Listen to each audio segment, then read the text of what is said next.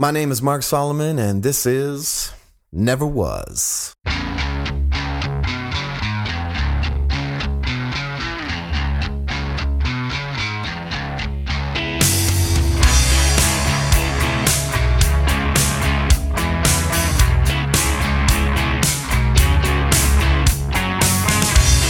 I never was a beast. I was listening to Billy's most recent two-parter on the Urban Achiever podcast with Jeff Betker, which, by the way, wowzers. This is good. This is good. Anyway, Billy mentioned that Jeff, like many of his friends, our friends, Jeff was a hustler. And you know what? He meant it as a compliment because it is one. I love it. I love the hustle. Find something you can jump into and jump all the way in there.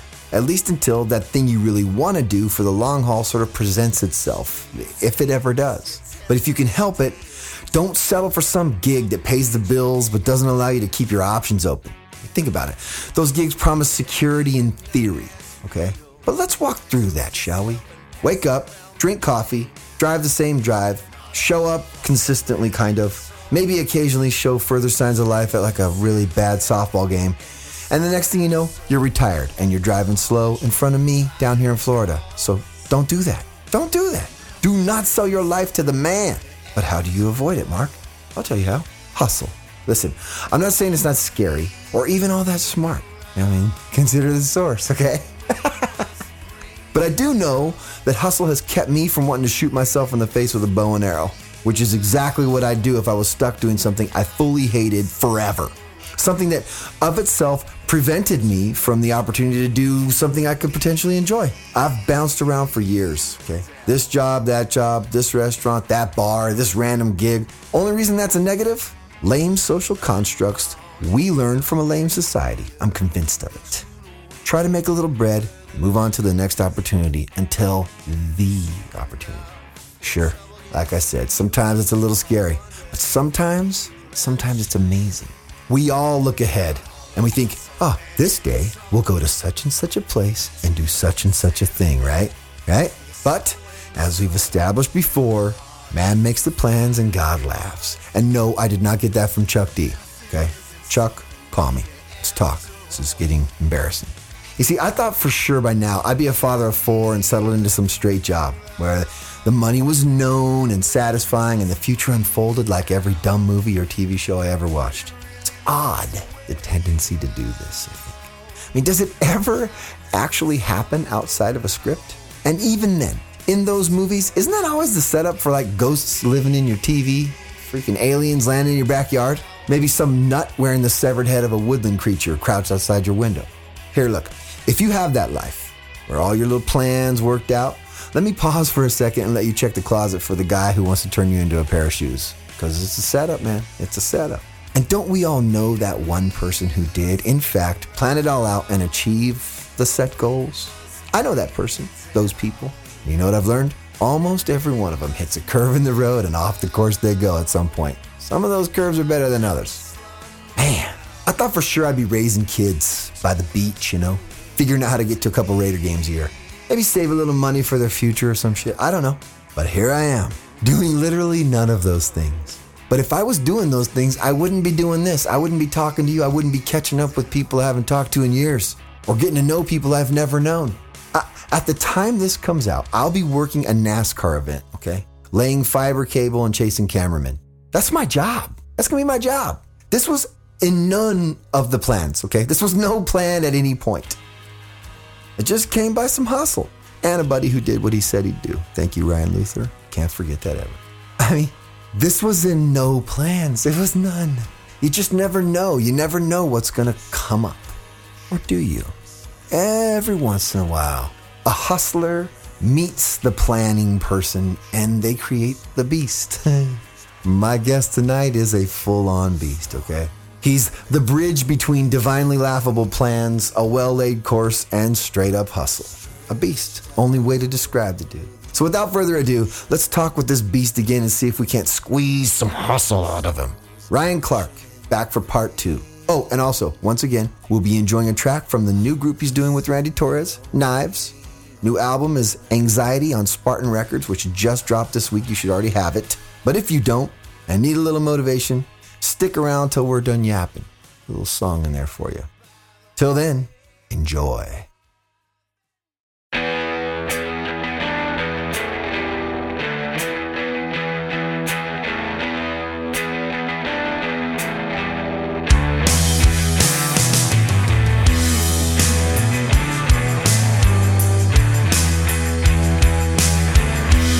There was a picture, correct me if I'm wrong. There's a picture and there was, obscured, if you will, faces of the members of the band. Mm-hmm. Was Brandon Ebel in that picture? I told you nothing was off limits. That's right. Yeah, he was in a couple of the first photos. You can neither confirm nor deny if you prefer. I'll tell it. It's been like 13 years. In the back of my head, I'm always worried about the legitimacy of the band, like in regard to things like that. And I'm like, that was like 13 years ago. We hadn't even put a band together yet. Come on. My brother and I were, writing the record. When we recorded the first record, it was he and I, Aaron Sprinkle's brother, who Jesse. who plays drums, basically was at that point was a session drummer for us. Me and my brother played all the guitars and bass and sang everything. And so it wasn't until after the first record was out that we even had a band, So obviously the first photo shoot, which precedes the first record, is not going to be the real band. Whether anyone put those pieces together, I don't think anyone was all that worried about it. I think they were stoked that something was fun. I don't know. It was cool. Yeah. It was a different, we went about the thing like totally different than most bands. We kind of put it together as it went. And it wasn't until the first record was out, basically when we started writing songs, it became pretty clear that like we really liked the material and we were going to just take this thing pretty seriously. And so the tone of the band kind of shifted to like, maybe this is a fun, like secret tongue-in-cheek thing, to like, this is, I like this being serious. Yeah, man. And so it started kind of taking shape in a serious fashion. Then we did the record with like zero expectations. And then the record started doing like really well. And so then we were like, okay, well, if we want to further legitimize this thing, let's put together a touring band. Mm-hmm. And so we did, comprised of Chris McCadden, who was at that point, he was in Embodiment before, but at that point he was working with me in the Tooth and Nail art department. Mm-hmm. And then John Dunn, who's still with us, was working in the Tooth and Nail mailroom. And Jesse, who had drummed on the record. So it was basically just this, it was like throwing together this Tooth and Nail staff member band, essentially, that ended up being like the first amalgamation of the band. And it took different shapes. I think that's kind of cool though. Yeah. I mean, it worked, it was exciting. It's just as legit as half these other bullshit bands that were made up of random dudes. I mean, come on. Oh yeah. Yeah. At least we played the stuff, we did it well, so. Plus I think, if I may be so bold, I mean, you're looking at, it was particularly you and your brother, all the art and the visuals. It's not really that mystifying that the visual came before the music. You know what I mean? Yeah, no, not at all.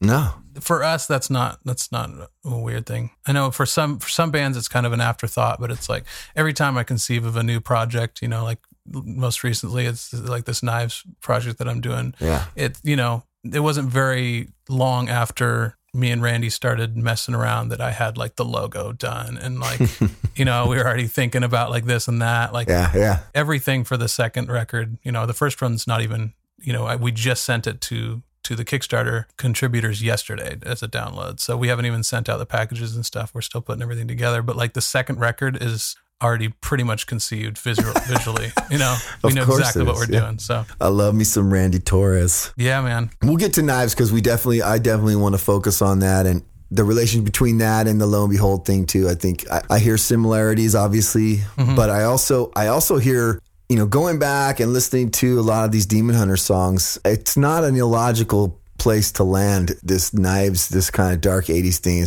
seems pretty logical to me. Yeah, it might seem pretty left field to some people. I think probably to a younger person and maybe to someone that like only listens to a certain kind of music or is primarily a certain kind of music. I get that they might think like, what is this? But for a guy who's like, I've made no secret that like the first record that like kind of changed my life was Depeche Mode Violator.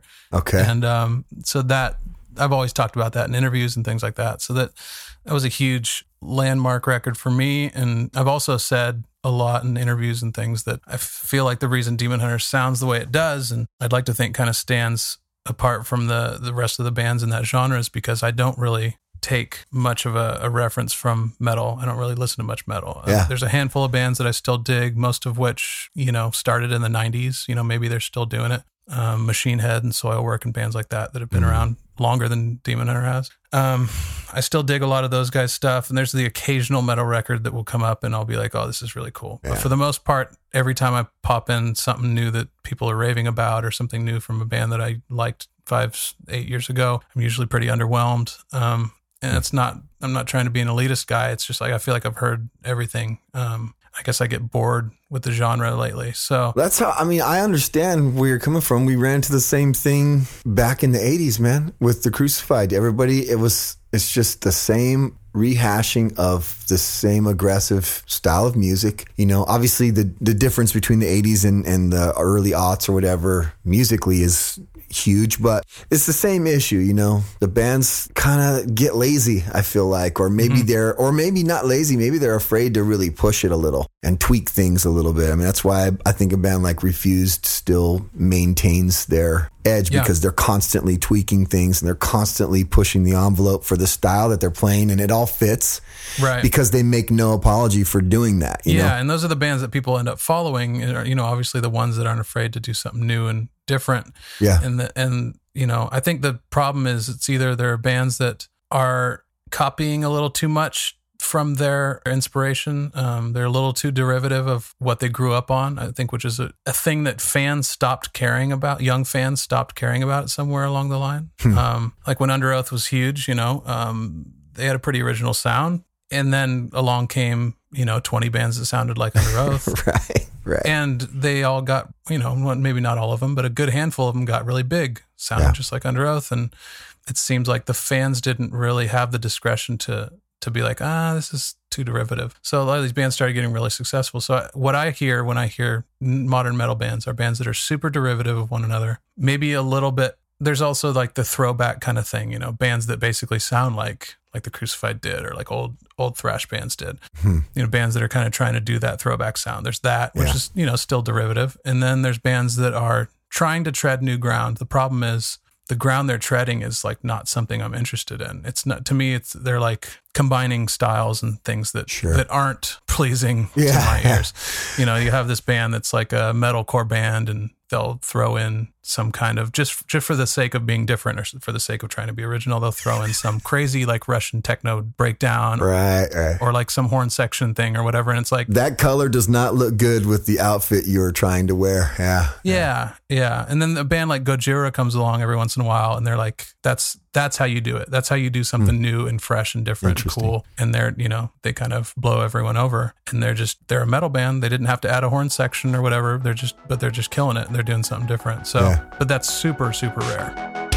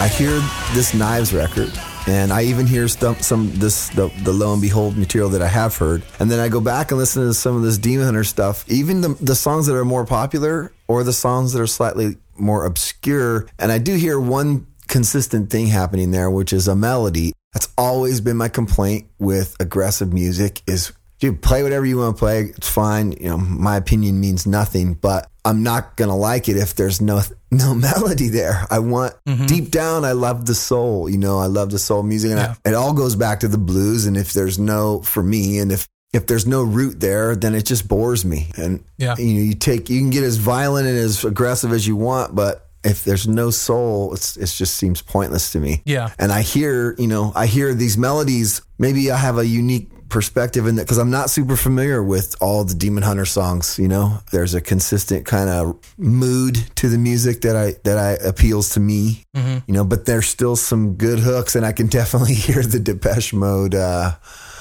hook, which to me is, I mean, man, when we did those Neon Horse records, it was constantly Martin challenging me to try to find a little more gore or, you know, a little more Gahan, where, you know, on one side or the other. Yeah. That stuff seeps through, especially in the Knives stuff. It's like that stuff just seeps through whether I want it to or not. I feel the same way about melody stuff. There's a handful of bands, especially stuff maybe from earlier in my youth, bands that are like not necessarily have a melodic vocal that I still love, like bands like At the Gates and things like that. But, you know, to them, they hold a melody in an entirely different way. Like the guitars are extremely melodic, and so that there's something else there. But for the most part, I'm the same way. It's got to have a melody. Yeah. There's a handful of Demon Hunter songs that are heavy all the way through, and there's no vocal melody. But that's, you know, to basically polarize both sides of the band. You know, there'll be 8 songs on a record that'll have, you know, kind of half screaming, half singing songs. There'll be another 2 songs that are full on singing. And then there'll be like 1 or 2 songs that are all the way barn burners, you know? Yeah. And that's just for the flow of the record and to just kind of show the breadth of the style of the band. I'm all about that. So that's something we started, you know, the first record has a couple ballads on it because we wanted to like set that precedent. Like we want to be able to do these slow songs. Yeah. And the last record was our 7th, you know, and there's definitely a little bit more of that stuff on there. Like there's a couple of ballads and then there's a couple of those in between ballad and heavy songs that are all singing. But yeah, it's kind of expanded a little bit, but we still show that like full breadth of the whole thing. Oh yeah. The song I was listening to, the song Cross to Bear, that thing just kills. It kills. Yeah, that's one of those ones that's just heavy all the way through. But there's melody there still, you know? Yeah, there's a bit. You know, it exists in different in different ways. Yeah. You know, which also brings to mind a little sidebar here. I mean, is that technically on Tooth and Nail, that record? Yeah. That was our last in our deal. Well, I just want it to be known that when you've sold a couple records, the reins tend to loosen up a little bit. Because, what, on the Bastard? Yeah, that's right. Because we got shut down. Neon Horse has, Didn't you say Bastard though? Like in an old? I did. It's so bizarre because I am a bastard. I was born without illegitimately, you know. But there's a punk record I did called Outer Circle, and that word's in there, and no one seemed to care. Yeah, see, that's what I remember it from. But then Neon Horse comes out. And the first song on the second album, which is one of my favorite songs that we wrote, and the line was one of the favorite lines that I've ever written, you know, I'll return as the bastard king. I mean, like, come on. It's in context, man. It's clearly in context, and I got shut down so hard. They were like, Mark, you don't understand. We get these letters, we get these emails, and people get mad because there's a snake on an album cover. So sure enough, we had to change that shit to Rascal. What the hell is this? Yeah.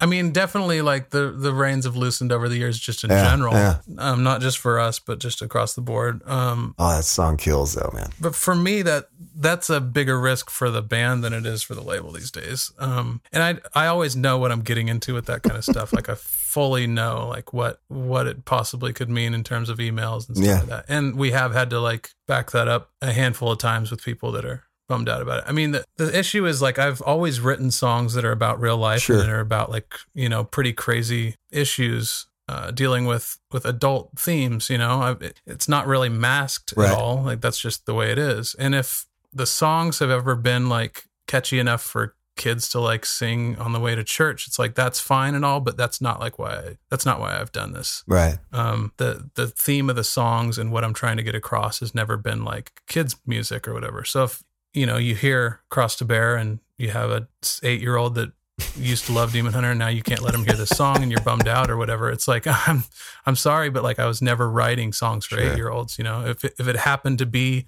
that a lot of our stuff was quote unquote safe enough as a byproduct, then that's fine. But if it turns out that I want to write something that is aimed at adults that have the power to discern words, then that's what I'm going to do. And so, I mean, I've talked about the context that I use that in. It doesn't sound as contextual as your version. I understand that. There's a little bit of both to it as far as I'm concerned. But I absolutely, you know, I know where that line is. With pinpoint precision, I know where that line is. I've been, you know, like you, we've been doing this for 20 years. I know exactly what's going to get people's goat and what's not.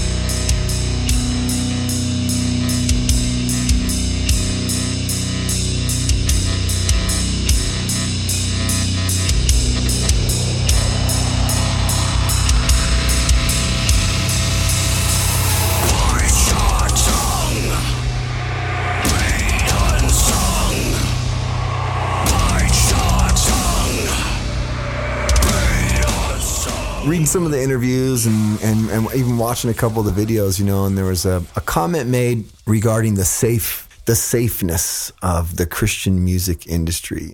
You guys have there's never been any mystery as to whether or not Demon Hunter were Christian dudes in a Christian band or whatever. And it never mattered. It just never seemed to matter.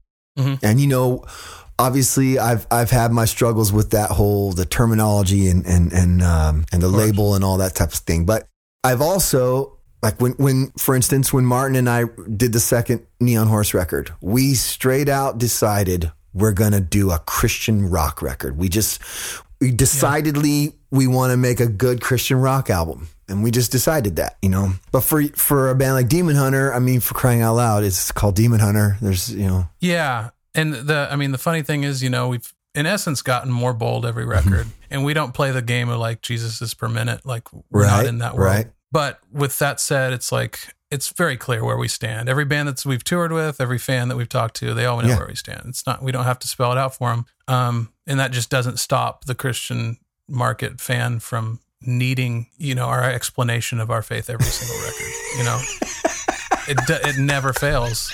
There is no winning. So the problem is, God. and it's a pretty massive problem, because what I've seen happen with so many of the bands that we kind of grew up with in this scene is that really started to wear on the dudes in the band. Yeah. And now I'm, looking at all these guys that used to be in these Christian bands and really believe this stuff, that I don't want to blame it entirely on the fan base. No, of course not. I don't think that's fair to make a blanket statement, but all I can say is that the scrutiny from that side of things can get so crazy sometimes that you just want to throw your hands up and be like, I want nothing to do with this. Well, I got to tell you, yeah. Yeah. And everyone who's ever been in a band knows exactly how it is. Yeah. People that aren't and haven't been through it probably don't know. But I don't know if that in and of itself is enough to really lose faith, but you basically have to put on a really thick skin, and you have to be comfortable with re-explaining and reaffirming and, massaging these people into believing that you are still, with every record, that you're still, on solid ground. Man, why do you think that is? I've talked about this with guys for years, and I think I've come to an answer. I feel like it's such a bum out to find out that something you loved because you thought it was a certain way has no longer that way. I think people are always afraid of bands falling off the path. I think that's why why the people need constant reaffirmation that the band is still, you guys are still Christians, right? Obviously it's... Well, legalistic Christianity is such a thin line. And so a lot of these kids are growing up in, Midwest, South, wherever it is. And even outside of those areas, there's a lot of people growing up in these legalistic kind of Christian sects or whatever. And it's dangerously thin, that line where you're told that as soon as you do this, you're going to hell, or as soon as you do this, you're not in God's will or whatever it is. And that's basically just working against humanity and just real life. Yeah. It's just, that doesn't work for anyone. And the problem is, these people that live in this kind of bubble see the world that way, and they're constantly worried that a Christian band that was Christian last time isn't going to still be Christian anymore, because this band or that band isn't anymore. And so they're just continually worried that they're going to fall outside of their bubble. The problem is that bubble doesn't really exist in the way that those people view it, It's not as black and white as it is in their head. And so it's just difficult. It's not as thin of a line as a lot of those people would like to think that it is. This discussion regarding, constant affirmation and the fear really that someone isn't a Christian anymore or whatever, the society that we live in right now does sort of force this issue a little bit with regard to politics and Christianity, and with faith and politics being so intermeshed in the society that we live in, which is also a very highly media saturated society. So it's going to be around them a lot. Mm-hmm. I wonder how much that's influencing the conversation. There's this constant, the world or America's under attack from not being a Christian nation anymore or something like that. From that to all the way to, this is the way Christian people are. This is the way Christian people should vote. This is the way they should stand. Mm-hmm. I just was curious if you see that infiltrating the fan base, the kids are coming to the shows. Do you hear anything like that at all? Has that ever come up as far as just, how do you manage to stay out of that? We haven't gotten a lot of that kind of stuff, like the politically motivated fan or the fan that desires that kind of information from us. But it's definitely clear that a lot of the fans do exist in that bubble when they kind of come up and want to talk or whatever. There's like the how's your walk fans, and the what's your favorite Bible verse of fans, course. and what church do you go to fans. A lot of the questions are, they're fine, but at the same time, I also feel like there's a right answer to this question to this kid. Mm-hmm. Like I could answer that wrong, and that shouldn't be the case. I don't know. Yeah, I think our fan is a younger fan, and so the political stuff doesn't really seem to be a factor. Okay. It's just all about like give me just a little bit of proof, and I'll walk away fine. I'll I'll go home and I'll rest easy. Just give me a little bit of proof that like, you know what a Bible verse is. What do you say to that though? I mean, I found myself resenting that, you know? Well, yeah, exactly. And that's why, you know, like I said, a lot of these dudes have just fallen off. Yeah. And like, I have to basically in my head, like take a deep breath and be like, I'm going to be that guy. I'm going to be that guy who weathers this storm. And it comes out 20 years later on the other side and I still have my faith. Yeah. Well, I'd say that's a great way of looking at it.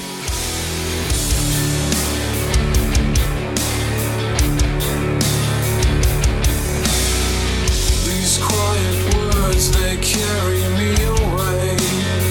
Returning, they keep coming back. In idle thoughts and hollow cutaways, disarm me, no will to attack. Through the sorrow and fear, they may depart you. Today I will fail you, of that I'm sure. I will remind you of the pain forevermore. And when my sins are just a memory, faith restored, I will fail you to the core. Lost in the shadow of an endless grace, relentless, my reign is unbound. In this abandon, I will devastate, dismember, till agony's found. Though the sorrow and fear, they may depart you. Today I will fail you, of that I'm sure. I will remind you of the pain forevermore. And when my sins are just a memory, faith restored, I will fail you to the core.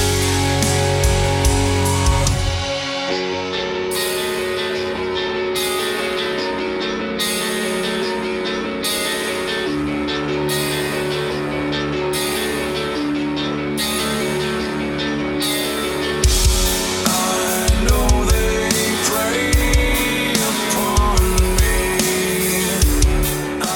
Doing stuff like this and writing songs about it and talking about it and, you know, talking with friends about it and stuff like that. And that all helps, you know, it helps me not get too jaded by it. But it's definitely the funny thing is, it's just this element to being in a band that non-Christian band guys just have no idea.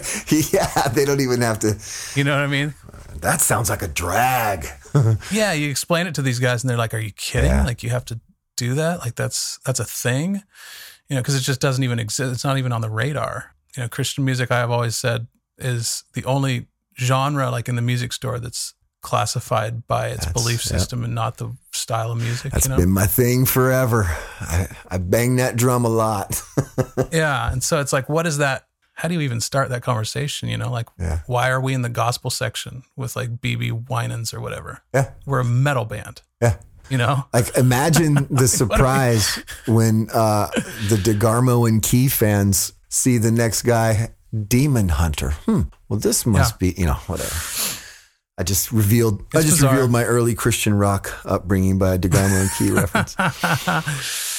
It's a bizarre world. Like I don't think people fully understand it. And, you know, there's Christian artists that, you know, I've talked to my friends in the music industry, you know, I've been like, they'll ask like when I worked there, like, what are the big bands on tooth and nail. And be like, oh, Cutlass and Jeremy Camp are like selling millions of records. They're like, I have no idea. Yeah, who that is. yeah. And it's just like this world that literally exists outside of, like Bill Power says, the real world of music, which is crazy. Yep. Not the same at all. And does not translate either. Yeah. You know, even on our small scale, Stavesacre found that to be very true. You leave the Christian market to go to the general market, and it is a completely different ball game, man. Mm-hmm. And I also don't, not any slight against you guys or bands that have tried that, but I also think that it flat out doesn't work. I think you're right. To go from a Christian band to the same band, but not Christian. I mean, it's hard enough to be like in a Christian band and then start an entirely new band. Sure. And be like, we're not a Christian band. That's hard enough. But bands that have been like, you know, we're Christians, and then, you know, 3 records later, like, no, we're not Christians. We're not doing that. Like there's, you can just see there's this constant like barrage of fans and, you know, questions and things like that. Just, it will never leave them, you know, they'll never let it down. Yeah. I was never ashamed of my faith. That's never been my issue. I just was sick and tired of it. If I'd have just stuck to my guns from the very beginning, I think the experience would have been much different. Mm-hmm. But you can't go back in time, obviously. And what are you going to do? But I also think there's something to be said for being able to stop, assess the situation, and go, listen, man, it is what it is. We are where we are. We have the fan base that we have. We're not going to change it. We're not going to suddenly leap from here to there and everything's going to be fine. This is where we're at. And so we need to make the best of it. And I think if someone would have slapped me in the face and told me that, you know, some 10 years ago when Stavesacre was contemplating leaving and all, I think we would have seen things a little differently. But you also, I mean,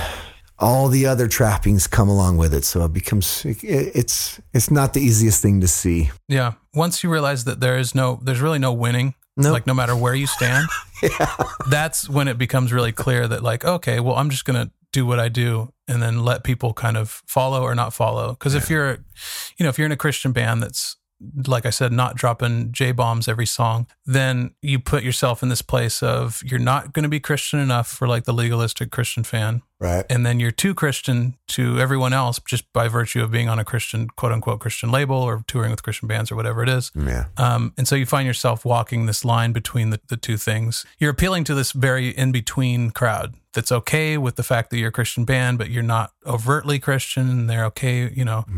Everyone else on the outskirts is like not giving you the time of day. Once you realize that if you just kind of stand in the ground that you want to be on, whatever that is, you realize that all those people on the outside stop caring so much. Yeah.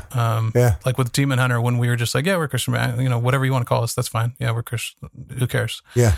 You know, then you have metal bands that aren't Christian that totally respect the band and respect our views and like the music, love us, Sure. you know, like you start seeing that stuff come up and it's just like, it stops being an issue, you know. I guess you have to probably do it for a while, you know, for it to go away, but I don't know. There is no winning. So just do what just do whatever you do. And then It also helps though to be good. that's a prerequisite for sure. It's in terms of getting respect from other people. It does help to not suck. Looking in,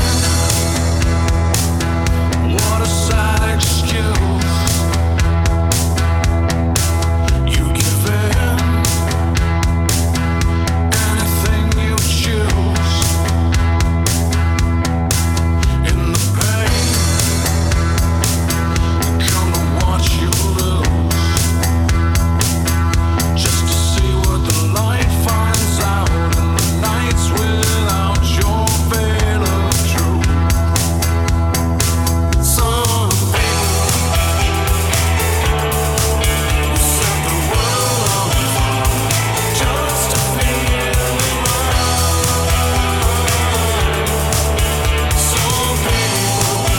Some people, my God.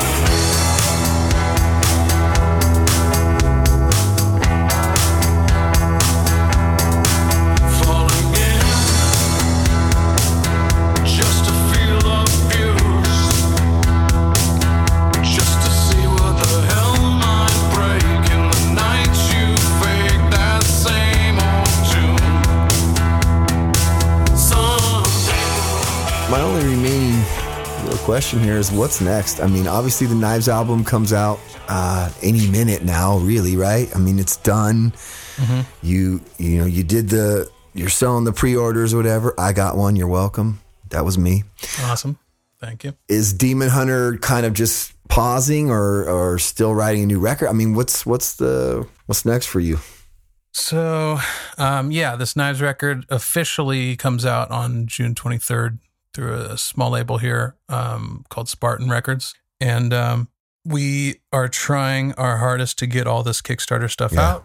Pretty tough. Like most people, people that know the drill, it's definitely not for trying that we're that we're late, but yeah, trying to get all that stuff squared away so that hopefully all these people can get all their swag before like that record comes out. That's the goal. I mean, granted, we did send out the digital download to all the Kickstarter contributors yesterday, so they all officially have the record, which is great. That feels good. And then, get all this stuff out. I mean, I've got stacks of stuff to sign. I just signed like 400 vinyl yesterday, which I had to unwrap. I had to unshrink wrap each one of them. That's the thing that no one thinks about, man. Doing those long signings. It's not just, here's a stack of records and you have to have them to sit somewhere on the desk or whatever. Oh yeah. It's just. So these things they're boxed. They're boxed 50 per box. And each 10 is boxed in its own box within the box. Sweet. And that box is wrapped with cables, like wrapped around it, and then you open the cable wrapped concrete box to get out the 10 records, and they're all shrink wrapped. You got to cut them in it. You're kidding me. Russian nesting dolls. Yeah, and there's 3 different colors of vinyl, so I have to keep them in the appropriate boxes after I sign them. Oh yeah. Okay. Anyway, that's what I'm dealing with now. Hopefully, get all that stuff out in the next couple weeks.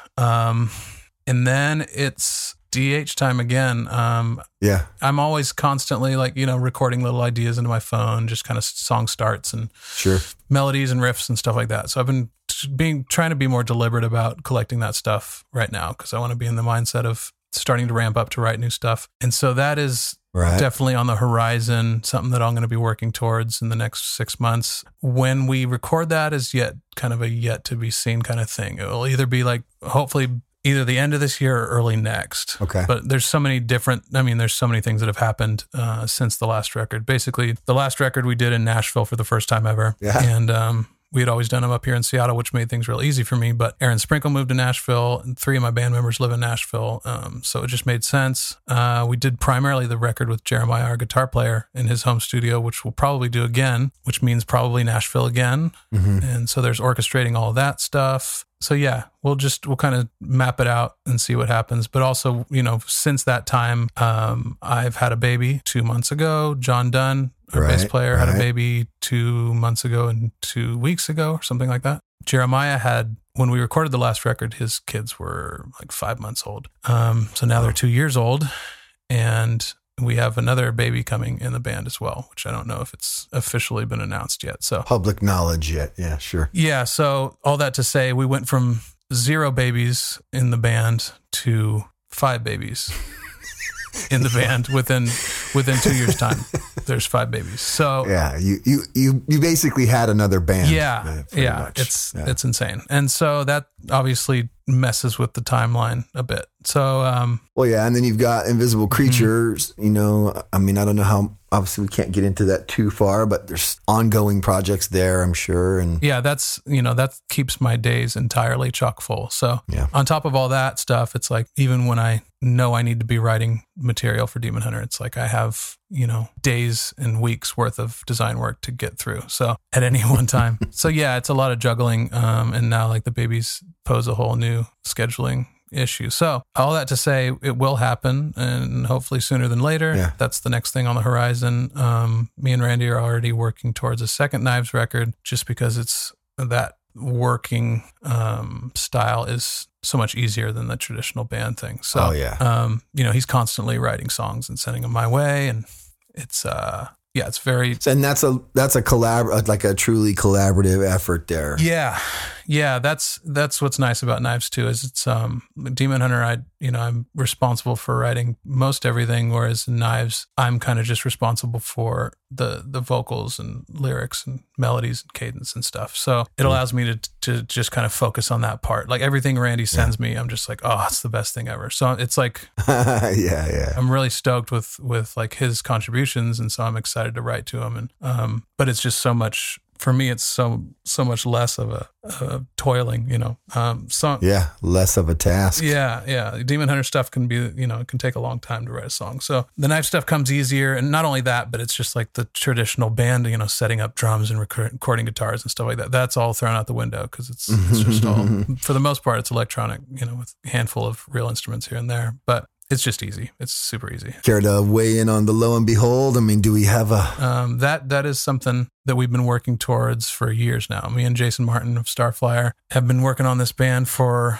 6 years probably. Just kind of doing a song here, 2 songs there, 3 songs there. And so we've been compiling, songs to work towards something for a long time now. The styles kind of changed. The songs changed. Finally got to a place probably about a year and a half ago or so that we had a good group of songs that we felt really good about, and the style was it's something we were comfortable with, and worked out a little deal with this with Northern you've worked with, and that's kind of been on the back burner, ready to go, ready to put on the front burner for a few months now. Kind of waiting for all the Knives stuff to subside a little bit, and then we're going to be releasing that full-length record later in the year, so I'll just be announcing that stuff as soon as it comes up. But yeah, never a dull moment. I think you need another you, man. Oh, man, I talk about that all the time. I wish they would just hurry up and get the technology going. I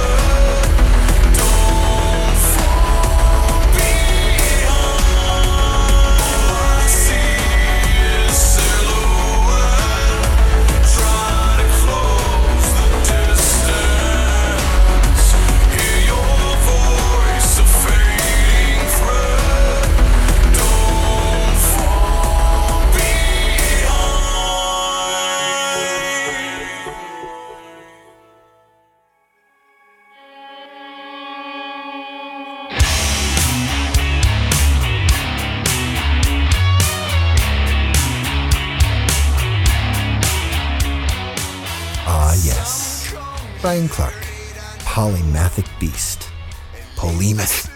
I hope you enjoyed our conversation. And again, I hope you enjoyed his new band, Knives, okay? Get you that record. It's beautiful. Anxiety on Spartan Records.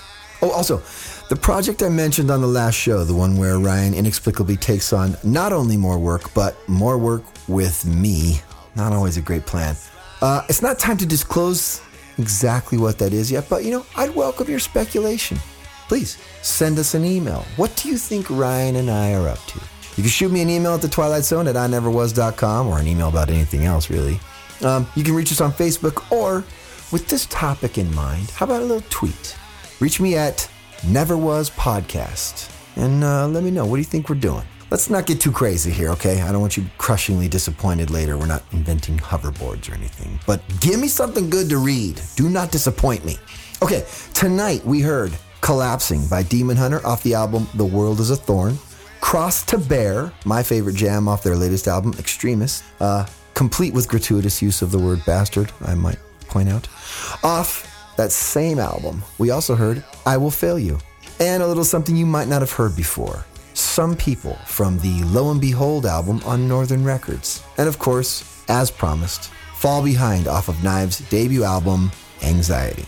Any other music you heard tonight is from my band White Lighter's self-titled debut on that very same Northern Records. This show was produced by Billy Power of Urban Achiever Show and Urban Achiever Podcast. This episode and all other previous episodes can be found on the website ineverwas.com, where there'll be links to all the things that Ryan's mentioned here, of course, as well as our Patreon link. If you dig the show and would like to support, please drop on by.